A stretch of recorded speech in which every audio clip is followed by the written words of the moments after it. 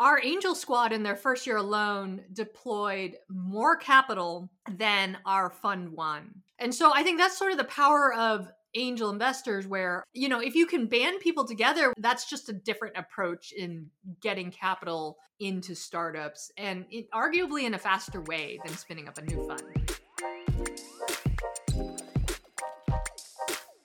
Welcome to the Vitalize Podcast. I'm your host, Justin Gordon, the Director of Marketing at Vitalize Venture Capital. On today's episode, we have Elizabeth Yin, General Partner at Hustle Fund, where she's focused on democratizing wealth through entrepreneurship. She is Miss Dunk Hippo 33 herself, notorious for threads on Twitter, and one of the best people in the early stage venture capital industry. Let's dive in. Elizabeth, welcome to the show. Thanks, Justin. I am excited to talk with you. There's so much to go through with Hustle Fund and your story. I think one of the things I want to talk about first is just thinking about your background in starting companies, being at 500 startups, all these different things. Going from selling a company, your own company, to the venture side, why? Take me through that decision in the first place for you. Oh, that's a great question. Well, I mean, I don't see myself as a VC, actually. That may just shock people, but I actually have never thought about VC. People are like, why did you go into VC? And I say that I've never thought about it. And I think here's my perspective, my prior company, LaunchBit, was an ad company. And after I sold that, I was like, well, it was a relatively modest exit. I wanted I wanted to take another swing at this and do something big. But I wanted it to be something that could be my life's work for 30 to 40 years. And when you think about what are the things you want to work on for 30 to 40 years, that's actually a really hard problem. Like you think about this, you think about that, and you're like, no, I'm really only interested in that for 2 days. So and then it dawned on me at that time, I was also mentoring a lot of startups and investing in startups, either in a small angel capacity or through 500 Startups, which is the accelerator program that I went through with my company previously. I realized that actually the problem was right in front of me all along, that really the problem that I wanted to work on for the next 30 to 40 years was helping startups. And specifically, startups have three main challenges, or most people do: capital, but also knowledge and networks. And so for Hustle Fund, our mission is actually really to just move the needle on all three of those things in startup ecosystems everywhere. So that's our mission. And certainly as part of that, capital allocation or deployment or investing in startups is part of it. But I just don't really see myself as a VC.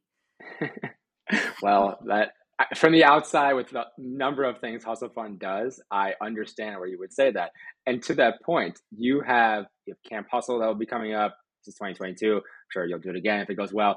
You have Angel Squad, other things you're doing. Just take me through how you look at the different ways you can build a community, help founders, help investors outside of a traditional just investing out of a fund, because there's a lot of stuff you're doing at Hustle Fund.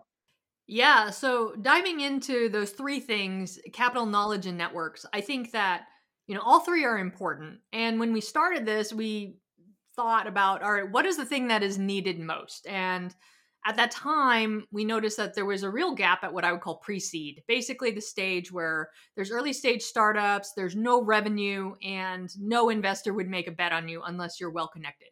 And at that time, I could have counted on one hand, just a handful of funds that were willing to invest at pre-seed and maybe another handful of angels, and that was kind of it. But certainly there are more funds doing that now and more angels doing that now. I still think there's a dearth at pre-seed, but that was where we thought there was the biggest need for ecosystems literally everywhere, including here in Silicon Valley where I am. But I think as we go along, we try to attack problems based on partly where we see opportunity. We also have to find product market fit in any endeavor that we do.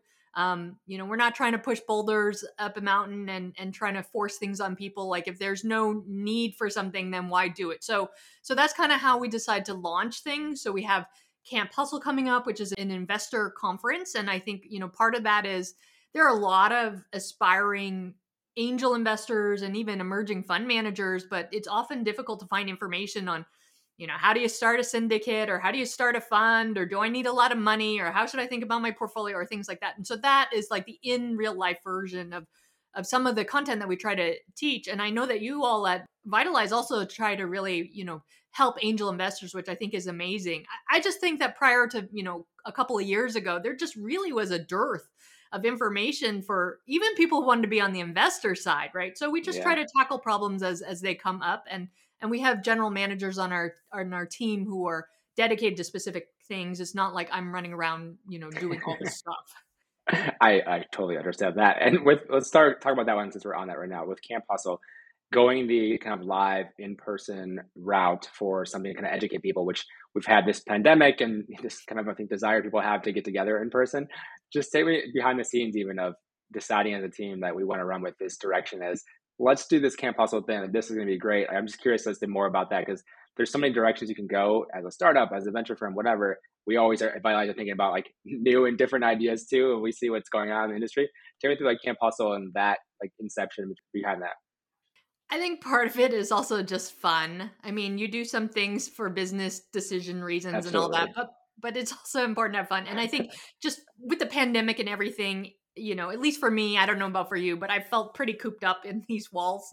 And Yes. so I think a lot of us just want to get out there and meet people and that kind of thing. And so Camp Hustle is a way to do that. I think, we do a lot of online content and a lot of online things, and we just felt like, well, this is something kind of different, especially given the last 2.5 years. Yeah, they're doing a lot. Obviously, if we see from the outside perspective, we're like, oh wow, Hustle Fund is just they are definitely hustling. That is for sure. With that too, with the online side of it, then, and you have what you're doing, the Angel Squad, and seeing how that has grown over time as well. Take me through the thinking behind that. I mean, in theory, you could have just continued to kind of run your fund. So you raised fund one before, then fund two. You could have kept going that route. You go the angel route, have people invest alongside you at the pre-seed. Well, how'd that come about? Vision for that. Would love to just hear more about Angel Squad as well. Yeah, well, a lot of that is due to Brian Nichols, who I 100% credit for that. Like he spun it up, he got it going, and he really grew it out. I mean, now the team has grown, and there are other leaders in there as well, including Haley Bryant and Jamie Melzer. But Brian, is the one who just ran with it, and so I didn't do anything. But I think that for Angel Squad, the way that we kind of saw the problem was, well, I think it is great. There are all these emerging fund managers, but having been one myself, and you have to fundraise, and that's a slog, especially for fund one, and it takes forever and a day. And here's an interesting stat, Justin. Our Angel Squad in their first year alone deployed more capital than our fund one, which Oh, that's is amazing. crazy because it took us a long time to raise our fund one, and then we deployed it, and that was all over the course of whatever 2.5 years. Angel Squad did all of that in a year ish, and so I think that's sort of the power of angel investors, where all right, one approach is you have fund managers and you go and raise, and that's great, but another, I think, approach to that is, can we pull together people who already have money and make decisions about their own money? And maybe even if it's not a lot of money, if you can band enough people together, and I really actually love how Vitalize is also, thinking along the same lines. I think we're very, I don't know what the word is, but like in the same spirit or whatever people say, whatever that phrase is. Yeah, Um, in the same vein. very, Yeah. yeah, like-minded in that regard. Like, if you can band people together with a few $1,000s here and there, that can actually make a huge difference for a startup. Just getting even a 50 to 100K check into a startup from a whole group of people is a pretty amazing thing for a startup that's just getting going. So that was the idea behind Angel Squad. Like, that's just a different approach in getting capital into startups, and arguably in a faster way than spinning up a new fund. Yeah, that is so interesting to see that model, your model with that. We obviously Vitalize our model as well with that, and just seeing that there's so much capital out there. People are willing, they're interested in what this asset class is, and to me, it's fascinating just to see the interest people have had, whether it be non-accredited or accredited. People are just like, oh, what are startups? What is this thing? You have the education components, so they start to understand like the mechanics behind the industry and everything, and that opens up way more for people. And I remember talking to Jordy Hayes from Party Round, and he was saying like one of his, I think, friends who wanted to put like $1,000 or $500 in his startup, like it wasn't easy to do, couldn't do it necessarily. Then he ends up bringing in like thousands and thousands of dollars. He was either in pipeline or other investments. So the check size to help this ratio was there where it's like insane if you allow some smaller checks in, which I think the industry will, open up more in that regard. We've seen crowdfunding, how that's already grown. I think you see like WeFunder with their community round, launching that as well, with how that's opening up more people kind of lobbying to invest in these other companies, which is fascinating. I don't know. What are your thoughts on crowdfunding in general? Like, have you seen that, or how you think about that as a fund too? Oh, I'm a big fan. I'm a big fan of just in general opening things up. And this may be, I guess slightly controversial to other VCs, but I mean, I think, there's certainly been a lot of talk about, lack of diversity in tech ecosystems. And I think actually a lot of that does stem from funding, in that if you were to truly have an open market where literally anyone in the world could decide where to put their money, I actually don't think you have that problem as much, because everyone will kind of decide where to put their money in a different way, right?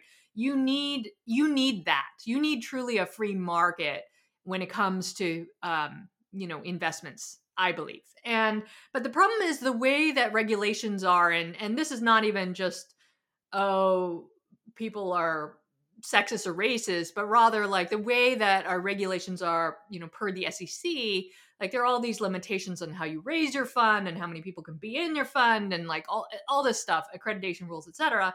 So I think if you can open up a lot of that, and obviously the pushback is, well, you don't want everyone to lose their money, but if you can do that in careful ways and create a free market, then I actually think that's just good for the ecosystem or the general market, because what ends up happening is you truly then have a much freer market for great ideas to kind of bubble up, great ideas and great founders to bubble up and be able to get a shot at executing on a business.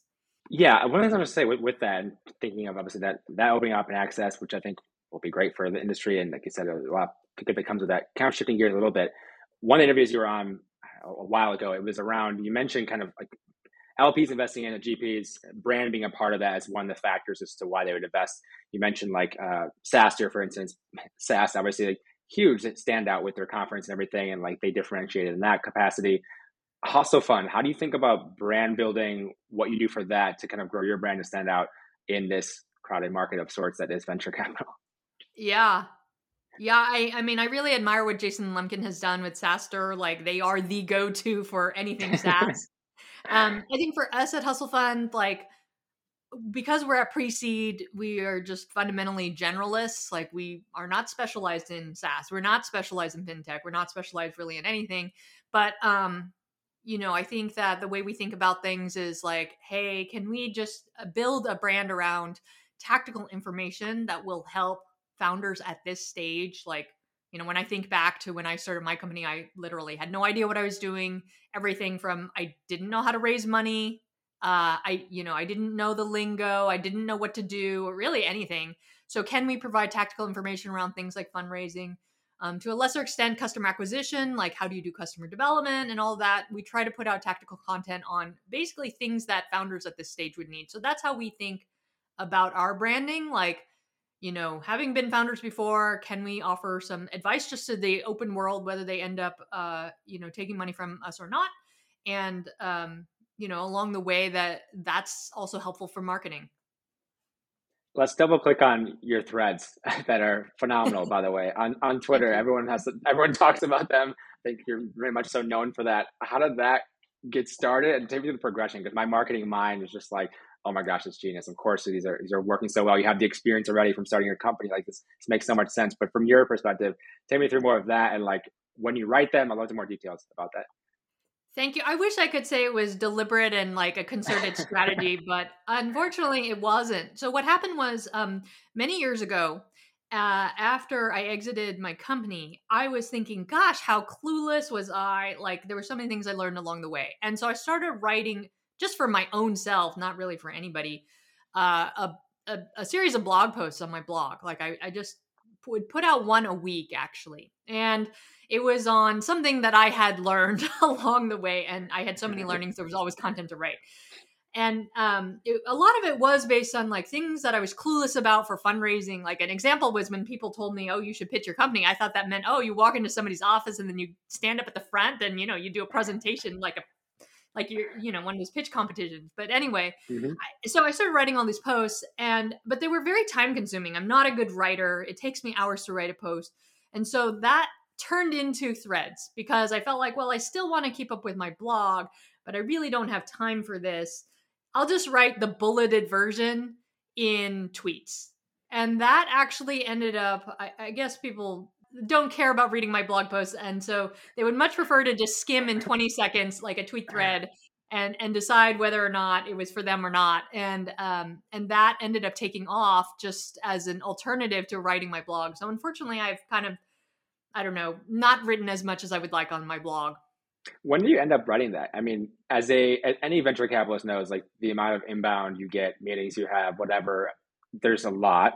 When do you personally find the time and make the time, I would say, I guess, to write then? Yeah, so I don't really plan it out. Like I don't have a marketing calendar of this is what I'm going to tweet on this day or that day. I mean we do to some extent for things we want to launch or announce, but for just the regular threads on, I don't know, how to put together a 5-slide pitch deck or whatever. It's more about like I had, let's say, 2 conversations with, it could be my own portfolio founders or other founders about some topic. And then I'll think, actually, I didn't know anything about that either. Maybe I should tweet about it. So it usually stems from some conversation I had like some recent day. And then I just like hammer it out in, 10 or 20 minutes. Yeah, you have a gap in time. Here we go. This is on your mind. Boom. Yeah, I agree. I think talking to Gail at Vitalize, it's a similar thing when she has stuff. It's like, yeah, you just have a meeting with the founder. You're like, oh, wait, I should write about that thing that whatever was useful. And that's kind of how it goes. Yeah. One of the things I'm curious about too, with what you mentioned being kind of a generalist at pre-seed, and these are so early companies, obviously, is it you're investing a lot of times just to have an idea? Do you have any requirements around what you want to see? I would love to hear more about that for the founders listening, or what you're kind of looking for. And obviously there's many different things I imagine, but anything around that in your investments would be helpful. Yeah, it's a good question. And this is purely my own opinion. Even people on the Hustle Fund team may disagree. But so for pre-seed, we define that as pre-revenue. So we're comfortable investing pre-revenue. That being said, I would not say that we invest at the idea stage. Like if you just thought up an idea yesterday, we would want you to have done something before we invest. But that done something doesn't necessarily have to be a whole lot. I think it's just to kind of show that you can get started on execution, and also for us to be able to understand the direction of the execution. So an example in my mind of what that great execution looks like in the beginning is, let's say you quit your job yesterday, and then today you call up, let's say, 5 prospects, like 5 customer prospects, and you try to do customer development with them and get some good learnings this week. And it's like the speed of your learnings, even if you're not actually selling something, is really important. Or maybe you try to get a wait list together of 100 people this week or whatever, and you're in coffee shops and signing people up or whatever. That's the kind of stuff that we love. So I think when I say we'd like people to have done something, maybe it's an early version of the MVP, or maybe you haven't built literally anything at all and you're just getting people on a wait list or having conversations.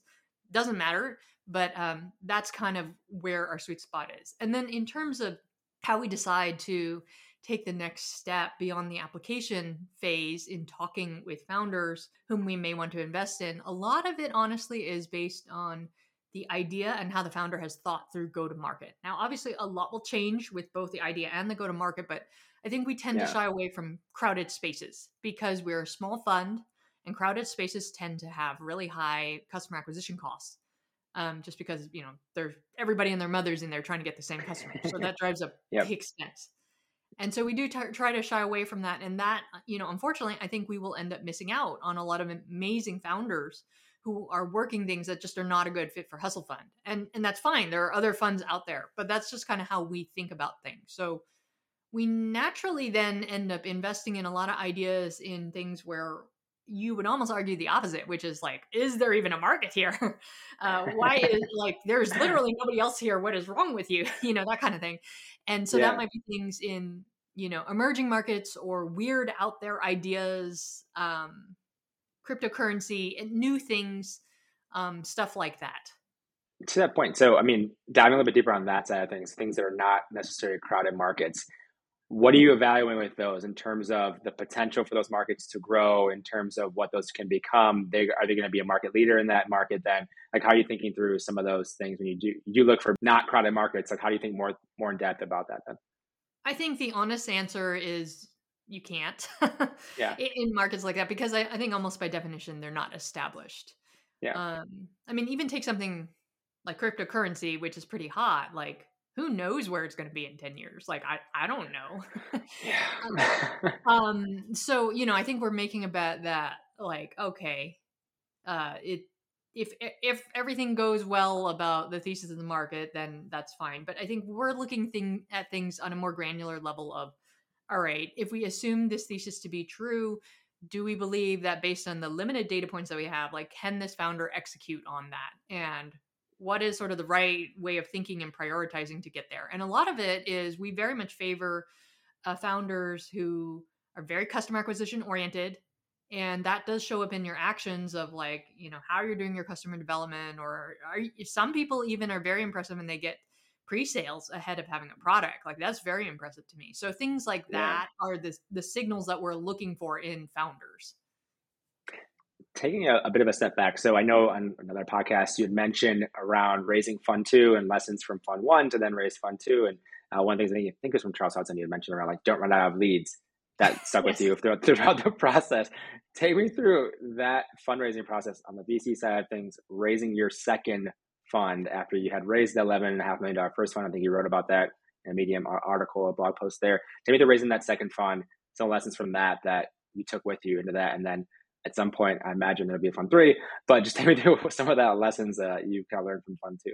Ooh, just keep going. I think that's the extended advice to what Charles mentioned to me, which is, like, don't run out of leads. And I think, I didn't think too deeply when he mentioned that, but I think later, if you were to, let's say, expound on that, it's, you want to constantly be meeting new potential investors, because you don't want to be in a situation where you're trying to convince people who are clearly not sold, right? So that means that you have to always be meeting tons and tons of people in some form or fashion. So how this then manifests itself between fund one and fund two is, all right, we close fund two, but even though we are not spinning up a new fund, we have to start that process, like, ASAP. So as soon as we closed fund one, we took a couple months for the summer off, but we immediately started building relationships for fund two again, because we realized, that was the only way to get enough leads to be able to then go after fund two. I mean, when you think about it, it's like, all right, your warmest leads are more or less exhausted in fund one. I mean, I consider myself pretty privileged and have, like, a friend group that has a certain level of wealth, but they're not, like, super wealthy. So we knew they wouldn't be coming back for fund two. In Yeah. addition, we really did want to raise a larger fund two, and kind of per some of the SEC regulations around how many investors you can have. It also meant that our minimum check size needed to be higher. And that was just something we didn't see our friends being able to do. So we had to go out to a whole new set of people we didn't know for fund two. And that meant we needed to start super early. With that too, and with going from $11.5 million fund one and then a much larger fund two, the fund size that you want to grow into eventually, or the even construction of that, like, how big do you see that at pre-seed? I know this is very early stage. You see these massive funds going $300-400 million seed stage funds, which is crazy, and in this market it's insane. But you're going at pre-seed. How do you look at the fund size, kind of portfolio construction for you guys at Hustle Fund? Yeah, so I think this may be contrary to what a lot of funds have done, but I truly believe that pre-seed pretty much means, almost by definition, having a, quote, smaller fund. And for us, I don't know, maybe you could stretch it and raise like a $75 million pre-seed.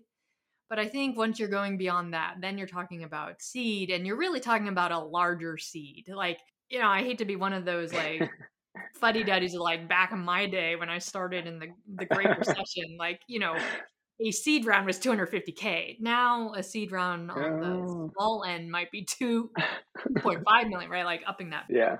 So the definitions have changed, but what I mean is, like, our ideal is we want to be investing in, let's say, your first $500,000 round. is our ideal, is what I mean by pre-seed. I realize everyone else thinks $5 million is pre-seed, but that's not what I think is pre-seed. So for us, we would keep our fund small. Like, we don't see ourselves, certainly going above that 75 million, unless we had like a strategy change and went to multi-stage or something like that. But I think at this point in time, we are strictly pre-seed. We see ourselves as pre-seed in the future.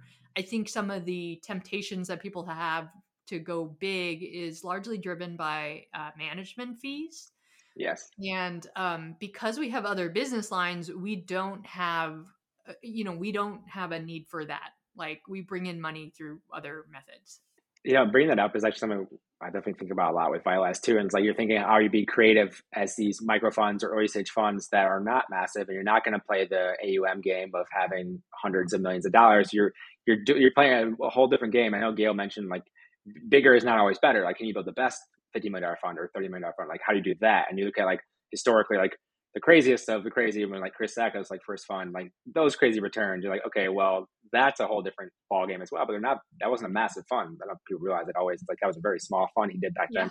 So like, thinking about that, you can be the best at that. But to your point, since you're so entrepreneurial, you have all these different types of businesses that also bring in revenue, that then you don't need these massive, amount of management fees from huge funds. So it's a different model, which that's why I like talking to you, because there's so many different models to work within the venture, which is, for me, always fun. I think it's just boring to think about doing the same thing as everyone else. It's just like, I don't think I'd be in the industry without that. For you then, looking forward, like what's next for Hustle Fund? You do a lot of different things, a lot of things are going on. What's next for Hustle Fund, Elizabeth? Yeah, we have a couple of initiatives in crypto. We've announced one of them, Hustleverse, but we have a couple of others that we're going to be announcing later this year. So Hustleverse is essentially a community for, people who are builders in Web 2. And we use that phrase very loosely. You could be a marketer or salesperson or customer support, or you could be an engineer or designer or whatnot. Like, so basically people who are working at a tech company today, but don't know very much about crypto or Web3, but want to learn and want to potentially, either do some small role in Web3 or even make a full career change at some point. Because I am a big believer actually in Web3. I think it is hard to see the benefits today because just you see so many things going wrong, like all the fraud, things not working well, the UX is completely confusing or lousy, or you can't do simple things. But I think the premise is interesting because I actually think when we talk about free markets, like assuming everything went right with Web3, I actually think you can get much freer markets with Web3. But that's a long way off. So we are building this community because we believe there's a lot of opportunity there, not only for investing, but also just in general for changing the world, as trite as it sounds. I know we're almost out of time here. Elizabeth, where's the best place for people to learn more about you, Hustle Fund, all you're doing? Thank you. Probably Twitter. People can follow me at dunkhippo33. And my blog is at elizabethyin.com. If people are fundraising, there's a number of posts I've written about tactics you can use. I appreciate that. And that is the most notorious name, notorious screen name on Twitter. I think everyone knows that, Dunk Hippo. I love it so much, Elizabeth. Thank you so much for the time. We appreciate it. Thanks for having me, Justin. Hey, thanks for listening. If you want to learn more about us, head on over to vitalize.vc. You can also follow us on Twitter at VitalizeVC, or you can follow me on Twitter at JustinGordon212. Have a great day, and I'll talk to you in the next episode.